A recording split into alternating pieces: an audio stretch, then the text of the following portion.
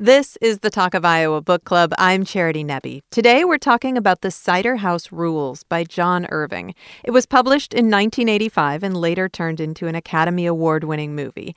It is a sprawling novel that tells the story of Homer Wells, an orphan who is never adopted. He's born in the 1920s and grows up in an orphanage in a remote part of Maine. Many pregnant women come to the orphanage for help with their unwanted pregnancies. Some women come seeking abortions, which are illegal, and others come to deliver their babies and leave them behind. It's also the story of Dr. Wilbur Larch, the director of the orphanage and the man who delivers all of those babies and performs all of those abortions. Here's how the book begins.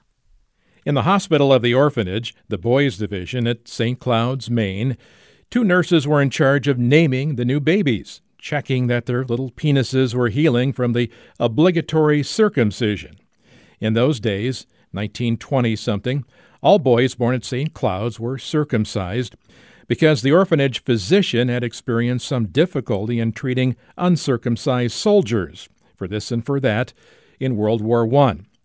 The doctor, who was also the director of the boys' division, was not a religious man. Circumcision was not a rite with him. It was strictly a medical act performed for hygienic reasons. His name was Wilbur Larch, which, except for the scent of ether that always accompanied him, reminded one of the nurses of the tough, durable wood of the coniferous tree of that name. She hated, however, the ridiculous name of Wilbur, and took offense at the silliness of combining a word like Wilbur with something as substantial as a tree. That's Dennis Reese reading that excerpt from The Cider House Rules, John Irving's sixth novel. It was a #1 national bestseller, and John Irving is one of the most famous graduates of the Iowa Writers Workshop at the University of Iowa. Anthropologist Emily Wenzel and author Rachel Manns McKenney are two of our expert readers. They'll be here in a few minutes. But first, Lauren Glass is here, professor and chair in the Department of English at the University of Iowa. Hello, Lauren. Hello, Charity. It's a pleasure to be here. I am kicking myself for choosing a novel that's impossible to summarize. It is truly encyclopedic, as are all of his novels. Absolutely. I mean, it's nearly 500 pages, and it tells so many stories within the story. And I think instead of talking about that right now, we should start with John Irving, because he is one of the most famous graduates of the Iowa Writers Workshop, which puts him in truly elite company. So what do we know about his time at the workshop?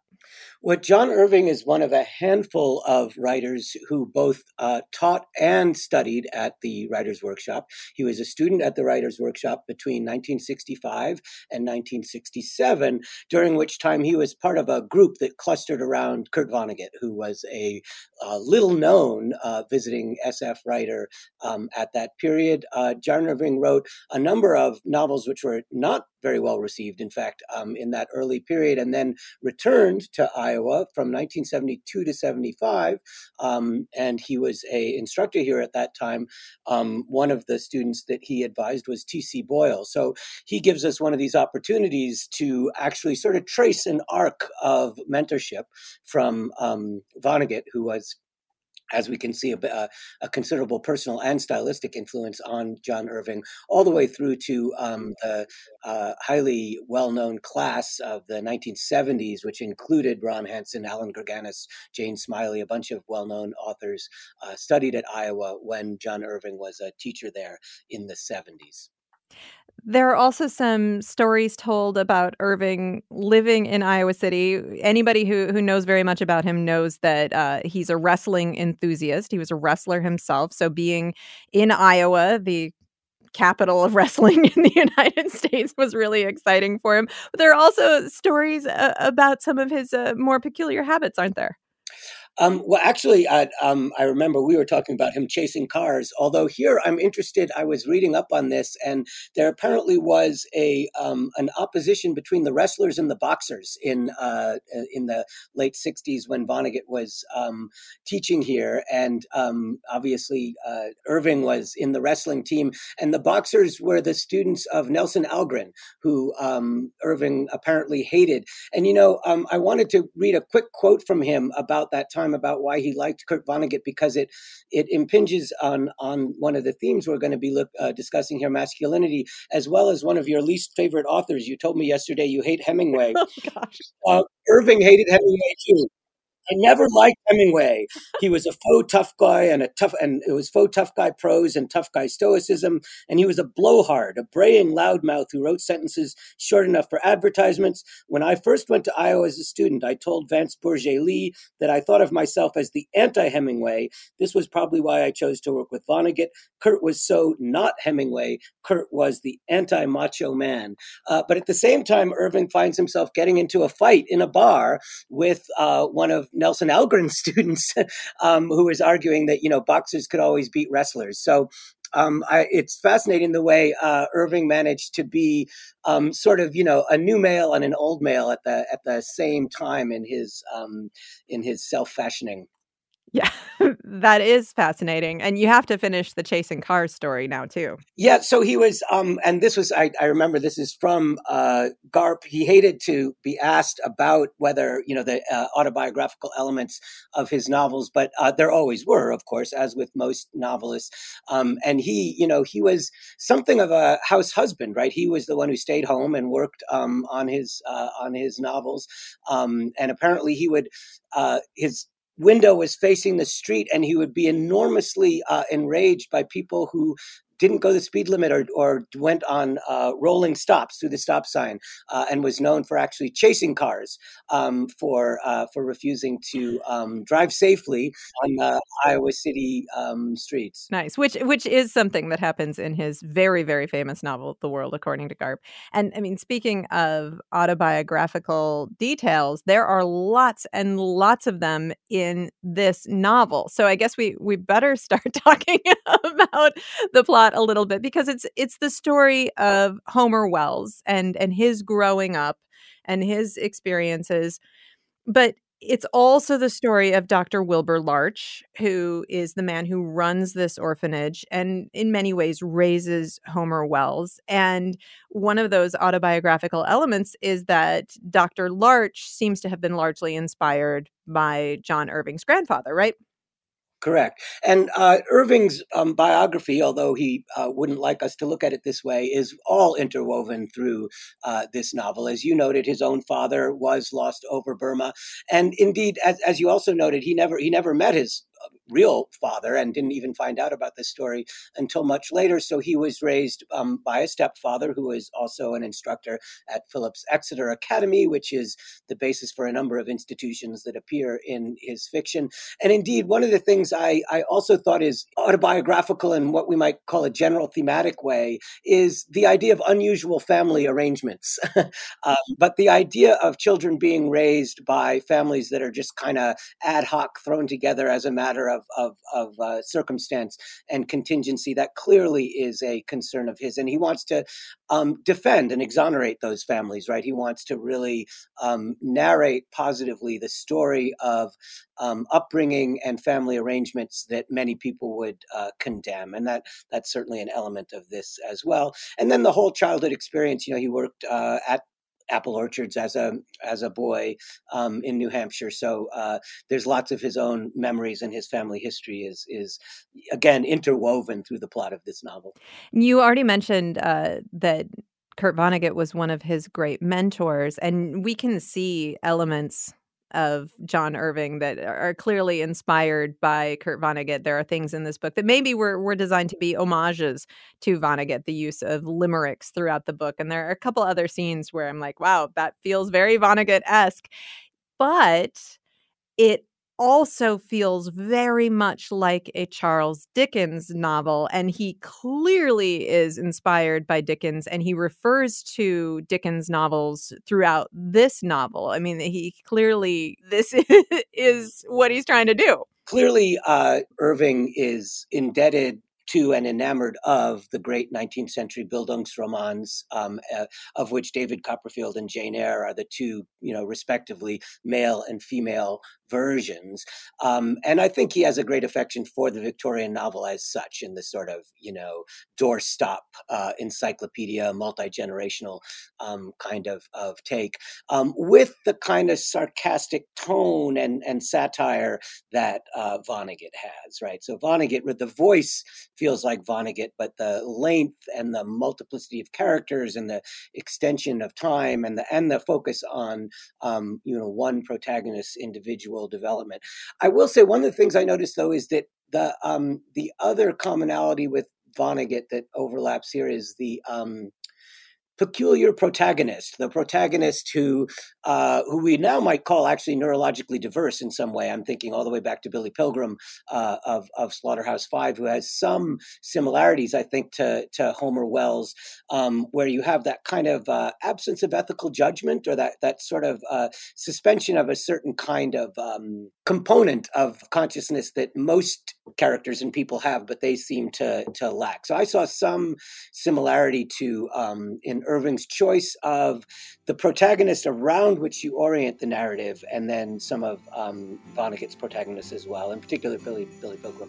Interesting. Well, and you were using the literary term Bildungsroman, and that is a novel dealing with one's formative years, or a person's formative years, or spiritual education. And I feel like this is almost a triple Bildungsroman, because we have Dr. Larch, we have Homer Wells, and then there's another character, Angel, who comes along much later in the novel, and we also begin to see his personal journey and his spiritual development as well.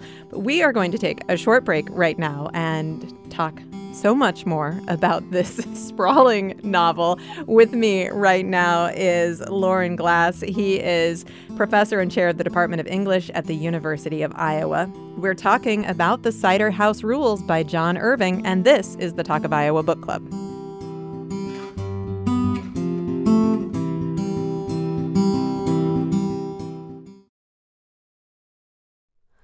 Hi, it's Terry Gross, the host of Fresh Air.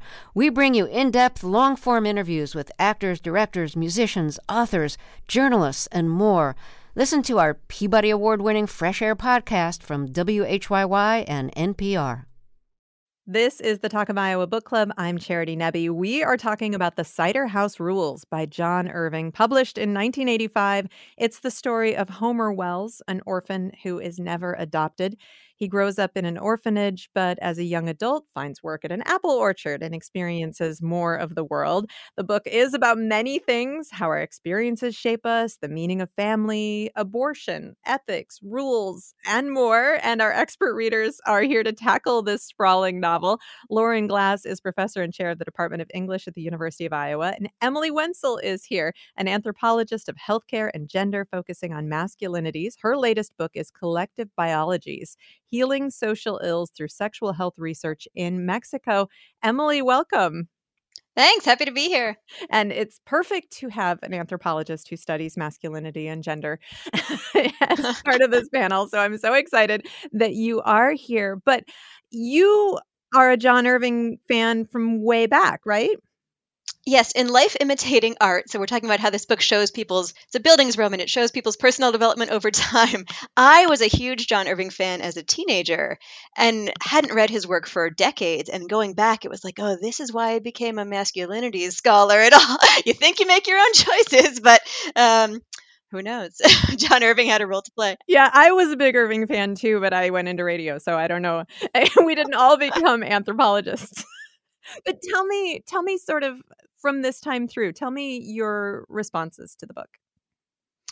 So, you go back to a book you really enjoyed and you're always afraid it's not going to hold up. Many don't. This one, for the most part, there's, I think, a key way it didn't that we can discuss later. But for the most part, this one really did.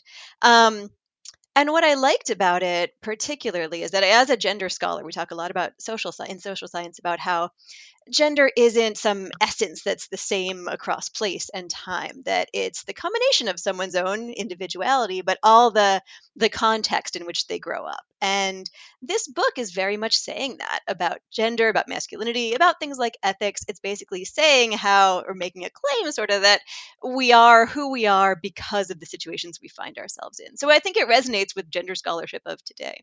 Absolutely.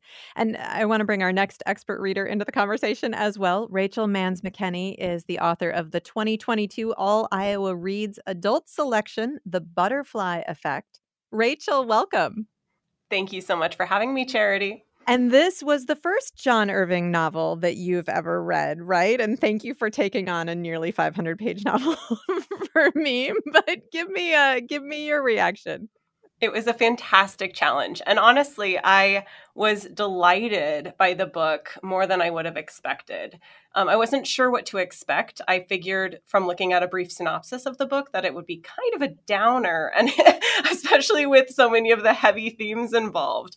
But I loved how playful this book got. And I think we'll be able to talk about so many aspects of the characters and the themes and how they played out throughout today. Absolutely. But let's start with that playfulness, because when I chose this book, somebody responded and said, "Oh, yeah, that's a really sad book." And I thought, "Oh, is it?" Because that's not the feeling that I get from this book. But if you do pick apart the plot and you talk about the different elements with the, abandoned children that nobody wants, and the women who are in terrible circumstances, and just so many so many pieces of it. Yeah, it sounds really sad. And Lauren, I know you have some thoughts about that, because it on the face, it looks like it should be a sad novel.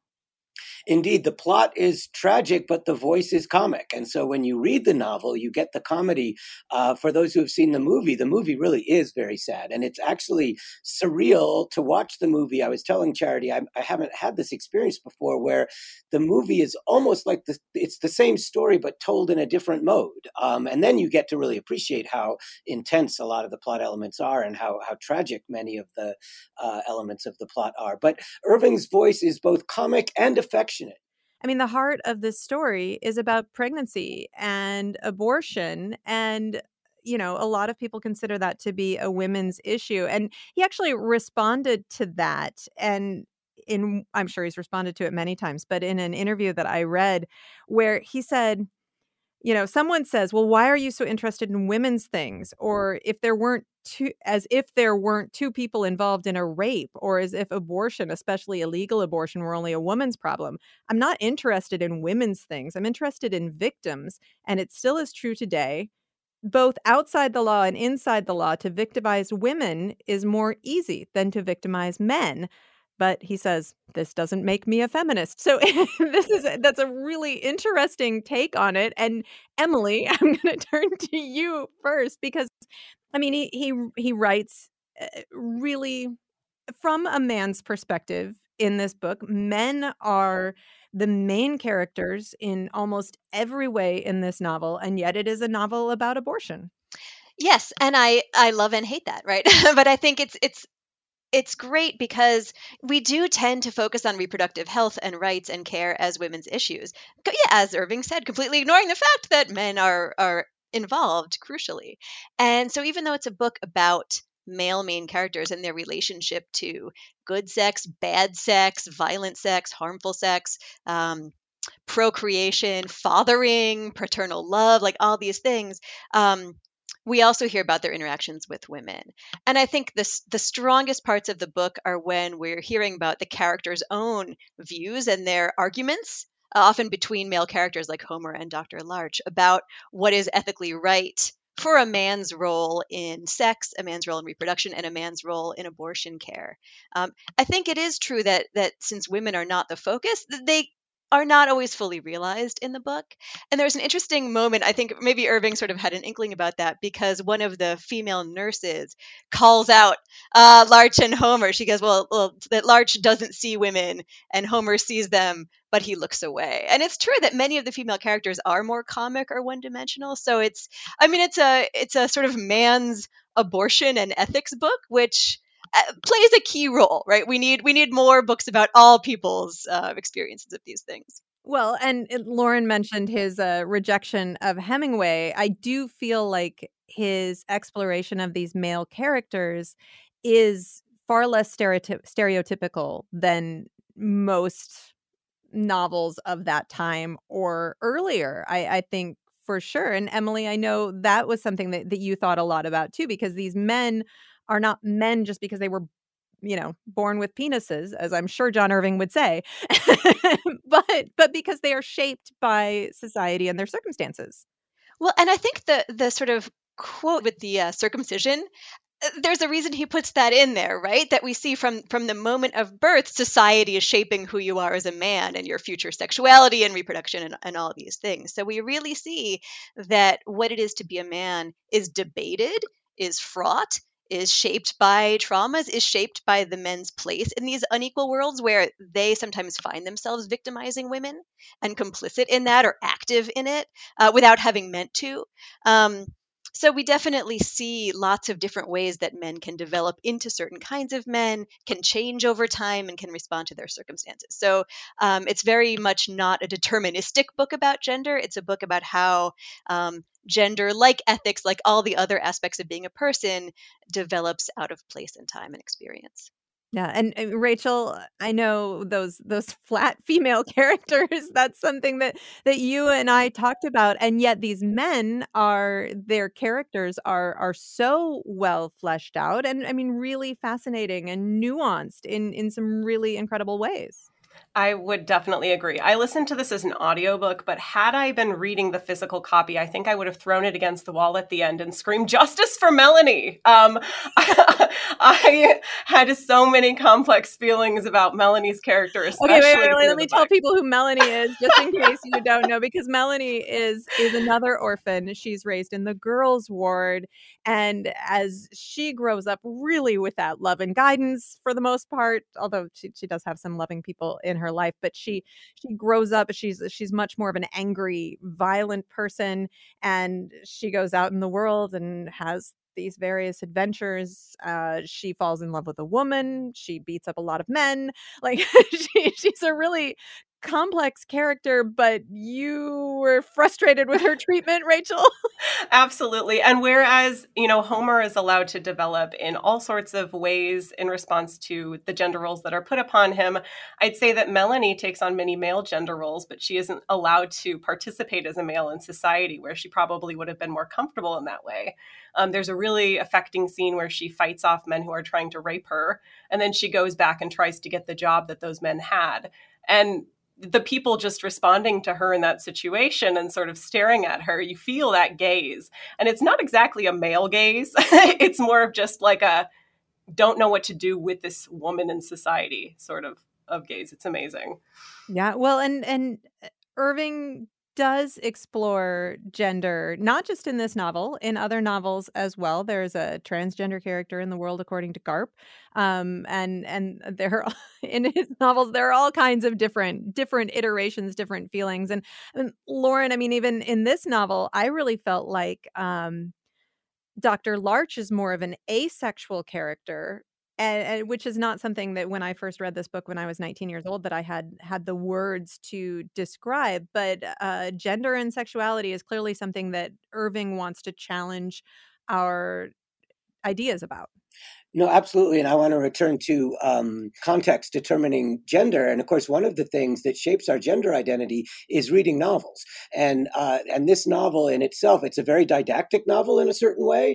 And one of the things I think it's telling men is you should know more about women's biology. It's a very pedagogically oriented novel. And as I was mentioning to you, before the 60s, novels were one of the only places you could get sex education with any sort of and people used to pass Lady Chatterley's Lover around, secretly to try and figure out just the basic mechanics of sex. And so I think the novel isn't only about how gender is shaped by social context and culture, but it's trying to intervene in that. It's trying to, and I think it is geared a little bit more to men in that way, and that it's partly about getting rid of ignorance about how sexuality works. And yeah, Dr. Larch's asexuality, or basically withdrawal, is an interesting, and it's almost a moral point, I think, that he's trying to make, that Irving's trying to make there, about the avoiding the ethical choices that would be involved if you do have sex, right? Some of the rules that are discussed in this novel are, in fact, the rules of how you should behave when you might get someone pregnant, or when you're involved in that way. And Wilbur Larch, in a sense, has decided to just be almost a sexless voice in this sort of, and it's weird to think of a father figure as asexual. There's a paradox there, I think, but he is a fascinating character in that way. Yeah, absolutely. And I was thinking on one level, it makes him somewhat unrealistic because most humans really can't be asexual in the world, but some can. And Emily, I know you and I were talking about that. You know, the term asexual for a human being is not something that we had when we read this in the early 90s. Yeah, it's true. So through like today's lens, that he has a specific sexual identity that makes sense, that there wasn't really language for when Irving was writing this. But I think a conversation they have about ethics in the book a lot explicitly is that to do nothing is still an ethical choice. And that comes up a lot in discussions between Dr. Larch, who performs abortions, and Homer, who thinks they should be available but does not want to perform them himself as an orphan. And Dr. Larch frequently says, okay, well, you get to make that choice, but the women don't have a choice. So to do nothing is a choice. And so I think that's interesting also when you look at Dr. Larch's decision, because just to give a little plot backstory, he decides to never have sex again after his sexual initiation, which is when his father pays for sex with a sex worker and he meets her daughter. And they both have very sad life stories to do with not being able to access safe legal abortion. So I think in this is a case where doing nothing for Larch becomes a real ethical choice. And rather than sort of having sex or procreated, he chooses to engage in some really creative ways of creating like parenting relationships. And also he's constantly writing. He writes a whole history of their town, some real, some fake, some somewhere in between. So he's very like procreative in other kinds of ways. And he lives with a woman who is in love with him, but in a completely asexual relationship, which is also pretty interesting. But we've talked about abortion, we've talked about around it a little bit. And Lauren, you referred to the novel as didactic, and I mean it is. Rachel, I'll let you start us off here. I mean, it is a very thorough exploration of all of the arguments surrounding abortion on both sides. Absolutely. I think that Irving gives voice to all perspectives of the issue.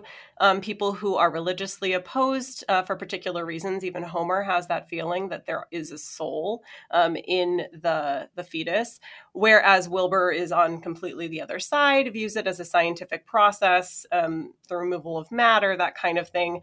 And then, different levels of ignorance in between. I think what you are allowed to see on this page is every kind of situation where people argue either for or against abortion. And I think that's why it has to be such a long book to allow for so many of those occasions to exist. That's true. But also, I was struck by, although it definitely comes down on the side of pro-choice, or, the availability of legal abortion being important. I would say that is definitely Irving's perspective. I felt like all of these different viewpoints were explored with respect. I mean, this is not the kind of battle that so many people engage in on the subject of choice. Emily? Yeah, I mean, I think a sort of key point of the book, and it even comes up in the title, right, about rules, is that we as humans create rules to be ethical, but if we are sort of imprisoned by those rules, we end up doing horribly unethical things, right? So that there's always gray area. There's always a choice to be made that's not the choice you would have thought would be the right choice. But if you don't make it, you're actually being terrible. So I think it really contextualizes that look at different people's perspectives on abortion within this broader sort of ethical statement about, yeah, we need rules. We make rules for a reason. People have different rules. It's good to be ethical, but you need to separate what you think you would do from what you should do in a given context, and you can't slavishly follow the rules because, say, a law, you'll end up doing harm sometimes also. I also think that part of the, you talk about the voice being sort of didactic. Part of what I noticed in his tone throughout the book is who he allows to have dignity or not, who he allows to have too much satirical attention put on them versus who he allows you to just be tender toward. And I think there's that moment where Wilbur Larch is attending to his first abortion, and he goes to the family of this rich woman who he's doing this abortion at their house, and he tells them to treat her like a princess. And he makes a family member observe the entire process in order to sort of bear witness to this occasion and to have it be something that the audience has to sit there and be present during in a way that's it feels very tender and respectful. We are going to take a short break. We'll be back in just a moment. We are talking about The Cider House Rules by John Irving. With me, Rachel Manns McKenney, author of the 2022 All Iowa Reads adult selection, The Butterfly Effect. Emily Wenzel, an anthropologist of healthcare and gender, focusing on masculinities. Her latest book is Collective Biologies, Healing Social Ills Through Sexual Health Research in Mexico. And Lauren Glass, professor and chair of the Department of English at the University of Iowa. This is the Talk of Iowa Book Club.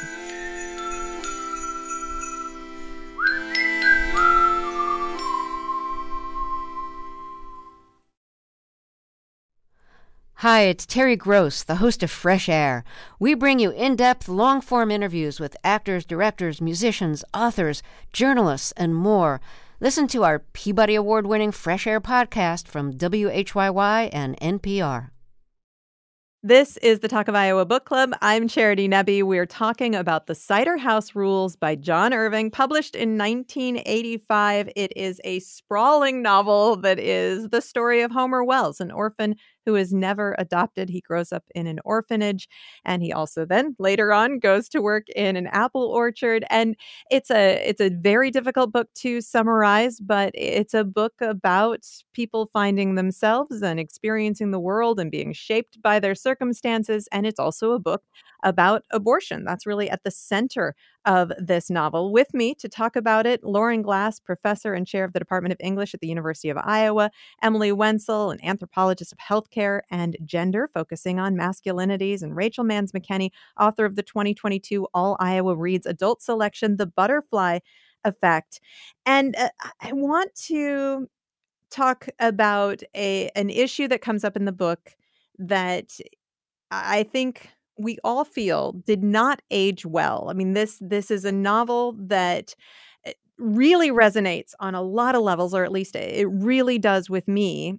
I loved this book the first time I read it, and then I came back to it, and there is a part of this book that really doesn't work for me anymore, and that has to do with race, and we encounter this at the apple orchard. We have migrant workers coming up from the South. They are all Black, coming up from the South to all white Maine, or mostly white Maine, and interacting. And Emily, you have a really, I think, an excellent insight into maybe why this section of the book didn't age well.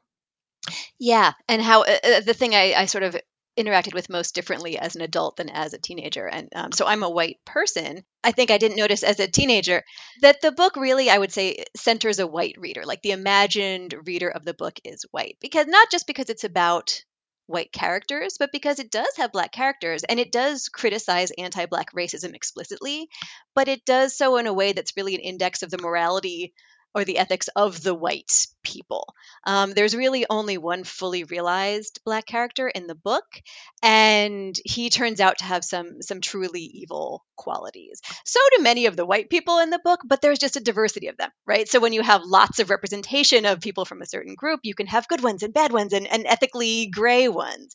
And so to have only the one fully realized Black character and to have him be so ethically gray, it's just problematic. So I don't know that I'd recommend it for that reason.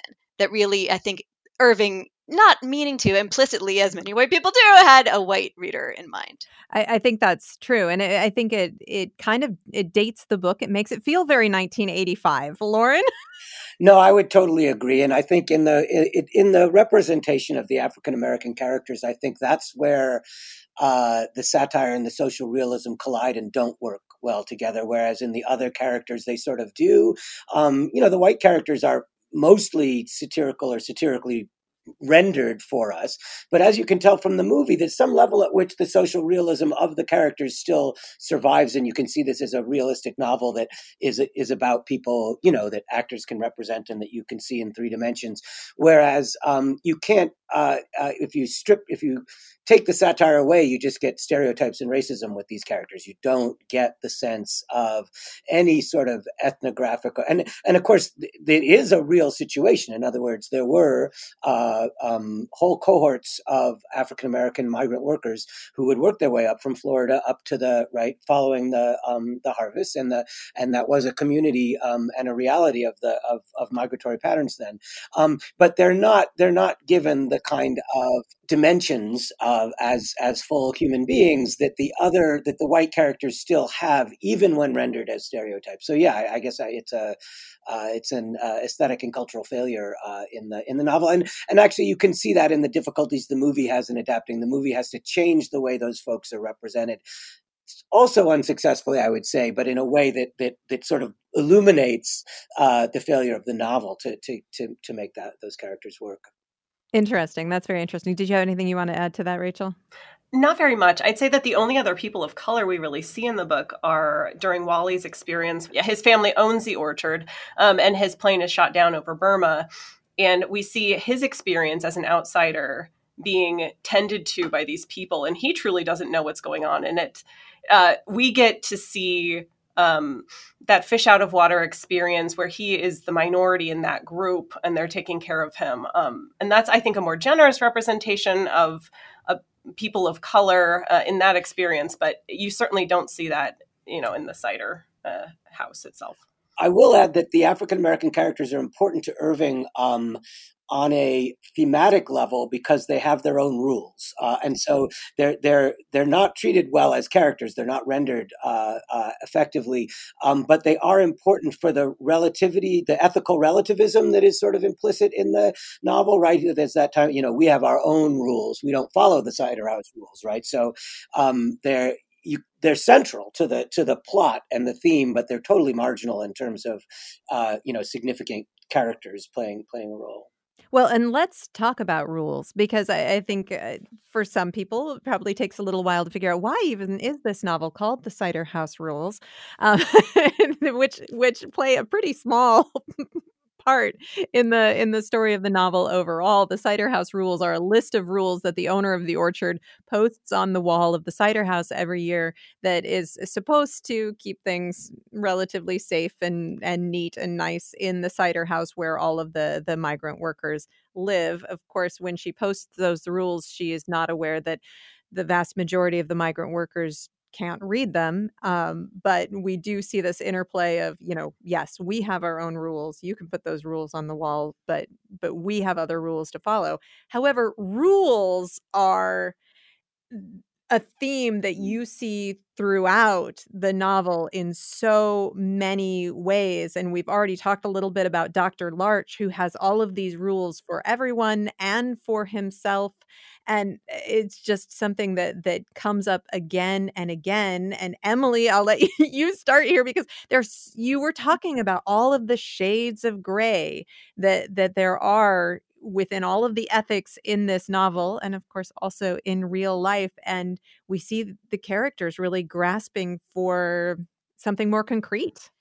Yeah, we get presented with a world in which rules are both necessary and futile, right? And can become evil and can come to do the opposite of what they're intended to do. And so we see that people grappling with all these ethical gray areas, all these various forms of inequality and vulnerability, make rules to try to navigate situations the best way they can. And this includes interpersonally. I think we haven't even talked yet about how Homer is involved in like what today would be called sort of a polyamorous relationship, but at the time when it's that part's in the 1950s, yeah, a throuple, but it's the 1950s, so it's an open secret. And so all the people involved make very clear to themselves implicit rules about what they can do, where they can do it, what they can say, and it sort of ends up not ultimately working. But so we see people in all these ways making explicit rules, implicit rules, and we also see that even when you mean well, rules can sort of outlive their usefulness, and that in the worst cases, rules like the criminalization of abortion can really be used to do harm in sort of these cruel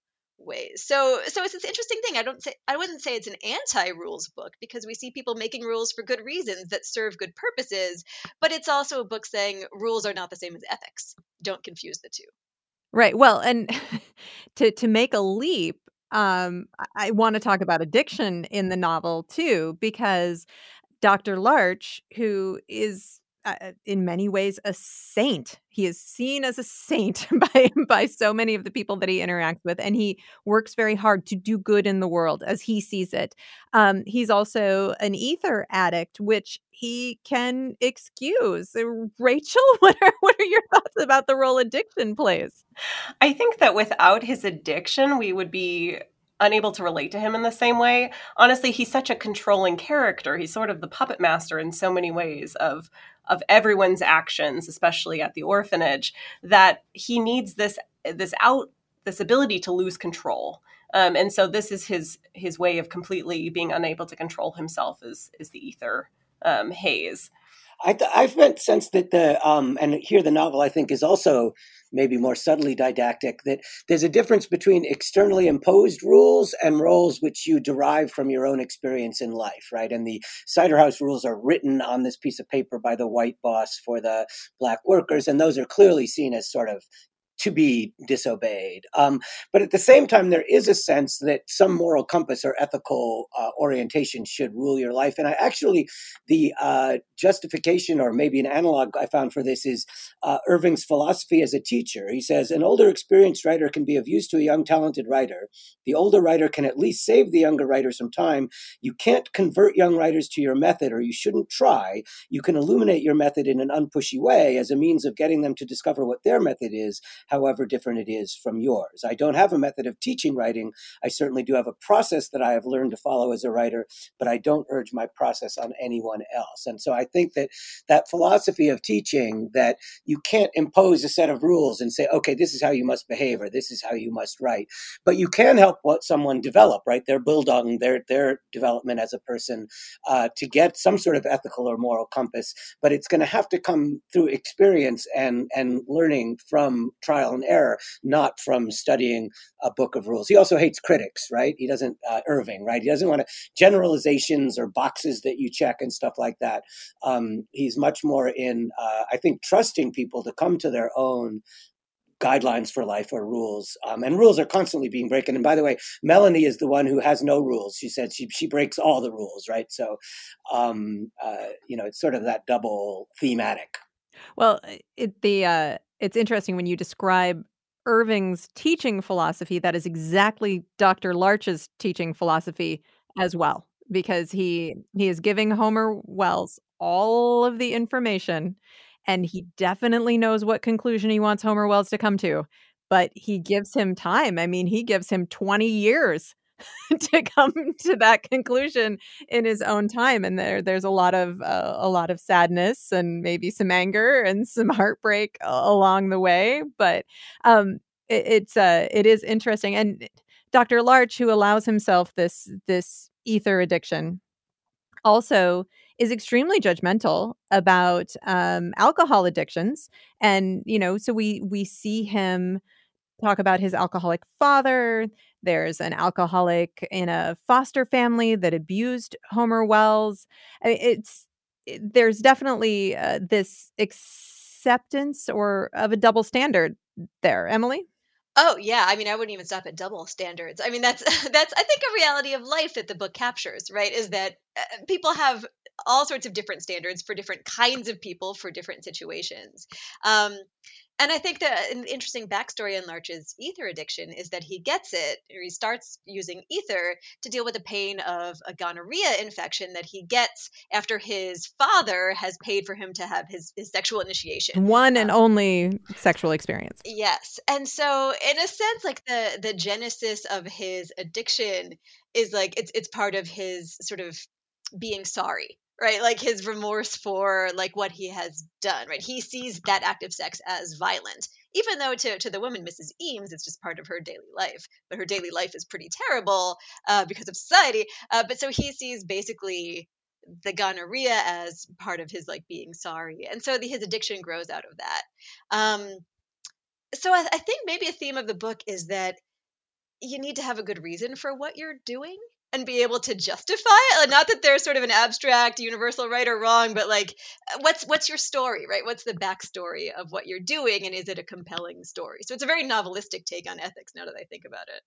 Well, and I think it's also about personal responsibility and like, okay, you own your choices and you've got your reasons for them, but you better have reasons for them. We are nearly out of time, and this is a very long novel. It's nearly 500 pages.